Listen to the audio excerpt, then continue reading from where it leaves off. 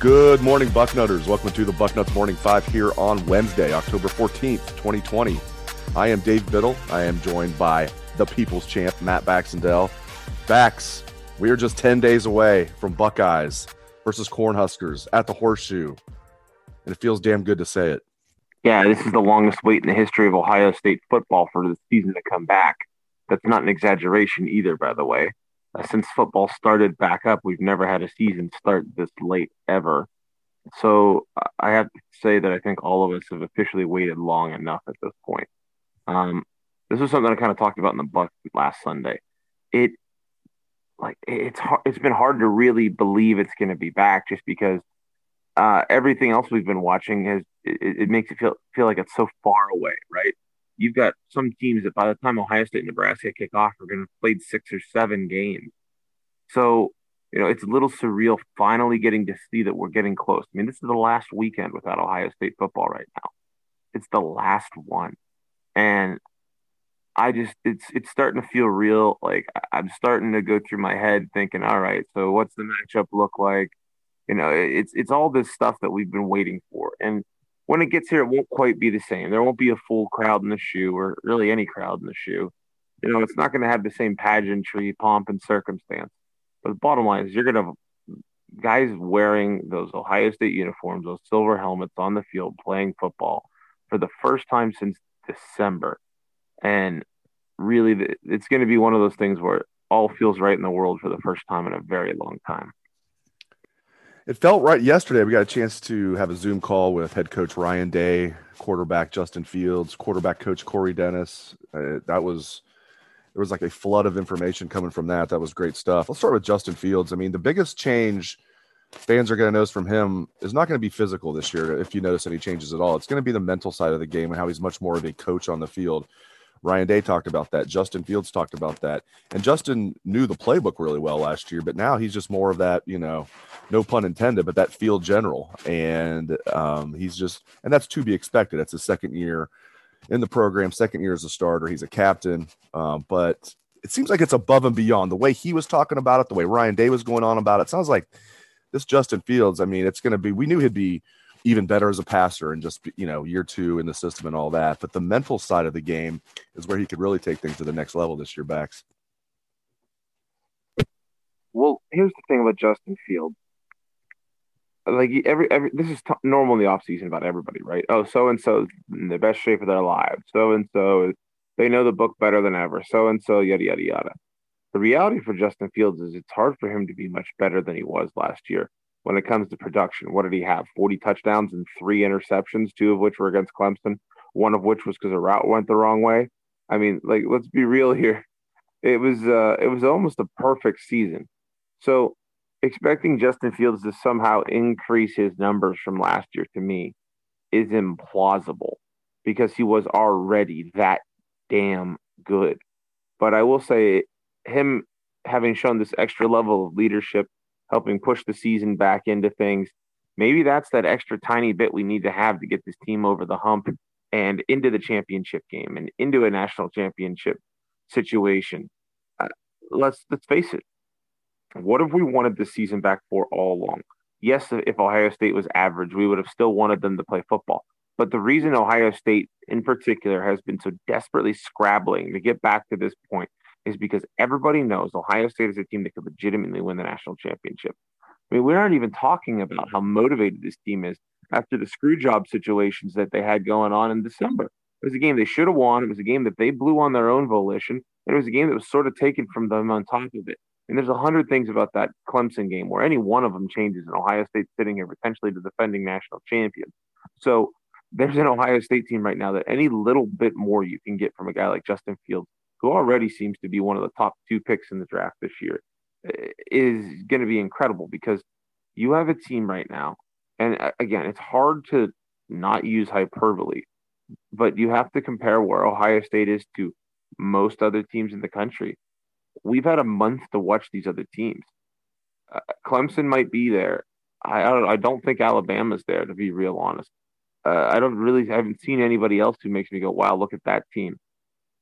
Right now, Ohio State is absolutely at the forefront of potentially winning a national championship this year. So whatever improvements we see from Justin Fields. They may not be on the stat sheet, but those may be the intangibles that help them take that next step towards winning that championship. This team is stacked. Ryan Day was just talking about the depth on this team at so many different positions. Obviously, the one exception to the rule is at defensive tackle. And I had a chance to ask Coach Day, and I think a lot of coaches, even if it was their biggest concern, would engage in coach speak and tell you, no, talk around it. We're not that concerned about it. Coach Day was very honest about defensive tackle depth. Now they're hoping to get Haskell Garrett back at some point, Teron Vincent back. But he says, yes, that's the biggest concern on the team for him is depth at defensive tackle. And, they feel good about their starters there, feel really good about Tommy Togiai. But, no surprise there, but it was interesting to hear Coach Day talk about that. And one more thing, I asked him about safeties as well. He doesn't seem that concerned about safeties. He definitely is more concerned about DT depth than he is about the safeties. And then he talked about the depth everywhere else on the field, both sides of the ball. They're stacked. My word, not his, stacked, but he just said we have tremendous depth all over the field. So defensive tackle is the one exception to the rule. And then, maybe the safety situation with Marcus Hooker and Josh Proctor and some of the other guys he mentioned, like Bryson Shaw. Maybe that's not going to be as big of a problem as we thought. He also mentioned true freshman Lathan Ransom. So your thoughts on Coach Day's comments just about defensive tackle depth? Again, not a big surprise there. And maybe his a little bit optimistic outlook on the safety position. Let's start with the good part first. The fact that Ryan Day isn't concerned about the safety position likely stems from the fact that he believes somebody has emerged to the point that they're going to be fine starting. It also likely stems from the fact that there's multiple players that are sort of at the age you would expect one or two of them to grow into a role where they'd be on the field in a normal, spring football progression sort of setting. So I think safety's position that I don't feel awful about. I'm interested to see how Hooker and Proctor do. If Proctor's laying out dudes like he did at the end of the Big Ten championship game last year, then we're going to be perfectly fine. But the reality is there's enough young guys at that progression point where you would expect somebody to be able to emerge. Defensive tackle, on the other hand, is a very big concern because if you can't hold up against the run, you're in trouble.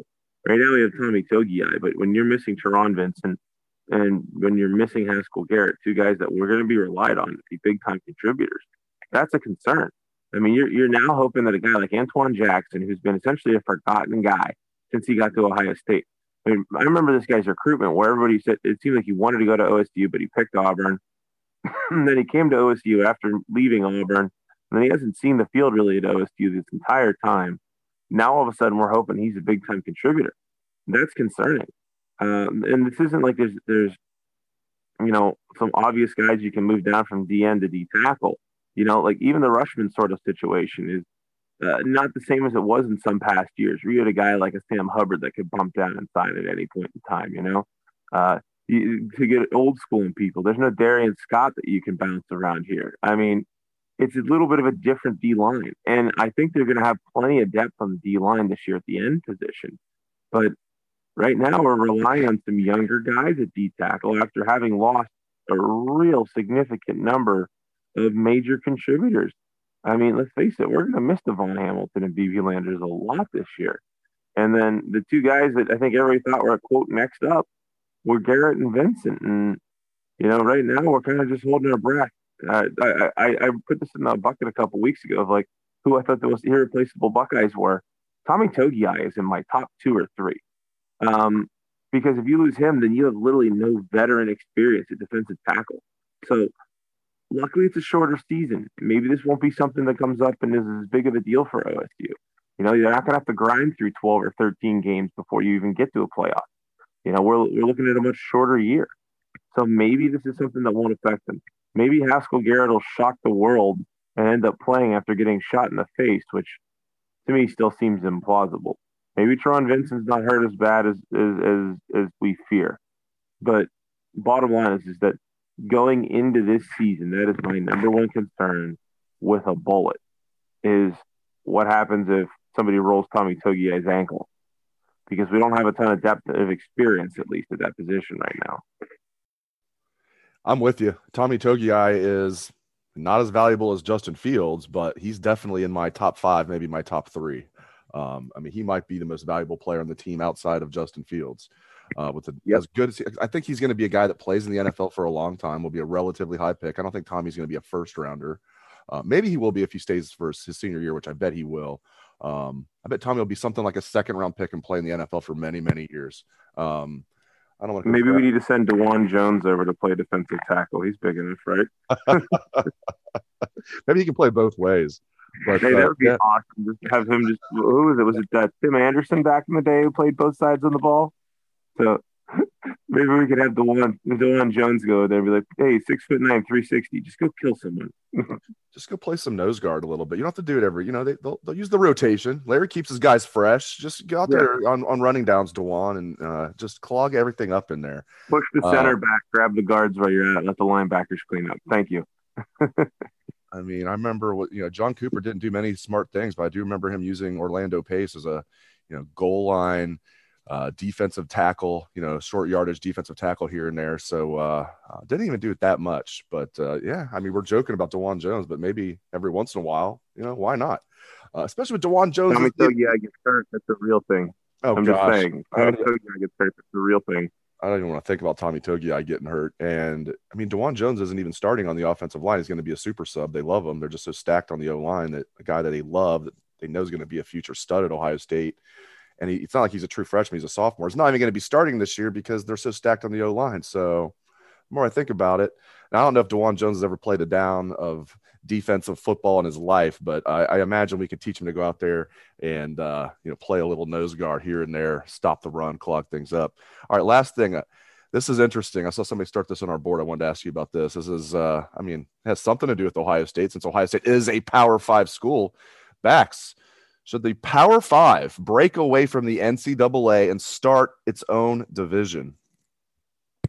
It's hilarious that you brought this up because I actually was writing some of the bucket of bullets early for this weekend. This is a major, major subject that it's going to be in the article. So well done, Dave, for previewing this for this weekend. I've been saying yes on this one for a very long time. I remember writing about this literally almost a decade ago here on Bucknuts, which is crazy that I've almost been writing for Bucknuts for a decade. So that alone is kind of crazy to think about. But this is something we've been talking about going back to whenever the expansion wars happened. That was a time in college football when literally everybody talked about what conference was going to get what schools, right? And the reason for this is that at one point in time, there was a school of thought that said the conferences are going to collate into 4 major conferences with 64 total teams and set up perfectly for a playoff. And that never happened. The expansion train sort of stopped because the Big 12 didn't collapse. I think the big thing was Texas not leaving for the Pac-12. If Texas had left for the Pac-12, you would have probably seen us collate towards 4 16-team conferences, but that sort of stopped when Texas decided to stay in the Big 12. But so sort of everything calmed down for a while about that, and then the split away, people kind of grumbled about it, but there's no real reason for it. Well, I think now with this impending arrival of your likeness right, where kids can make money on their own personal image while in college, they're trying to come up with some sort of system for it. I think these Power 5 schools are going to be in position to really consolidate the talent market even more than they already have. And by that, I mean, I think you're going to see a lot of these Power 5 schools, as their TV money only continues to increase, they're going to be in a better position to capitalize upon these kids' ability to make extra money based on their likeness. And so I think you're going to start, my guess is there's going to be some sort of office that vets this. Like there's going to be some sort of system that says, hey, you want to have a TV commercial, you got to send it through the Office of Compliance for Image Likeness. That way you don't have somebody sponsoring a strip club or something, right? But you're going to end up having a lot of these kids who end up making more money through the Power 5 because there's going to be some sort of guarantees for the kids who don't have the image likenesses built. Like everybody thinks that like, oh, it's going to be a big recruiting thing. Well, pick a random 3-star recruit, right? Like let's pick here's a good one. Lathan Ransom, a kid comes in from Arizona, going to be a really good player. How much does the general public know about Lathan Ransom at this point, right? Like we at Bucknuts have known him for years. Seems like he's old news, right? The vast majority of Ohio State fans, they don't know who Lathan Ransom is. So can Lathan Ransom expect to come into Columbus and be doing multiple TV commercials with Reichert Auto and Nationwide Insurance? No, certainly not. But there's going to be a lot of people who go, man, I'd love for, to have some Ohio State players make an appearance at some event I'm putting on. Well, Ohio State's office is going to send, 6 random Ohio State players over, and they're all going to get some sort of fee. And it's going to be able to capitalize on these image likenesses at places like OSU or any of the other major schools. So I think you're getting to the point where you're going to have more of, but to do that, you're going to have to be able to have some sort of almost like collectively bargained agreement, if you will, between the student athletes and the universities. And I think you're going to see that divisional split between the Power Five and the rest of the country, not just because of TV dollars, but because of the way they're able to handle the image likeness money. And so I think there's going to be a big split away happening at some point in the near future here. They'll still play. Like, so for example, since he's not in a Power Five team, they're still going to play Power Five schools, right? But I do think you're going to see that happen. And I don't think it's going to be more than 5 or so years down the line, because college football is changing a lot right now. It's even more reliant on TV dollars, with fans not allowed to be in the stands. Players are having more and more of a say in things. And I think you're going to have to be in a position where you can react better to it versus being stuck in some sort of archaic NCAA controlled D1 where you act like UMass is the same as Ohio State when they're just not. So I can definitely see this happening. Significant amount of money is going to end up going to players and image likenesses. And I don't think it's that far out. We may be 5 years or less out from the Power Five splitting into their own subdivision, if you will.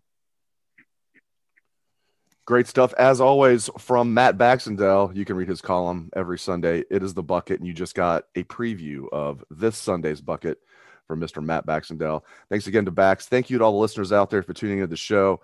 As always, if you like the show, leave us a 5-star review or subscribe. It really helps us out. Thanks again to the listeners. Thanks again to Bax. Have a great day, Bucknutters.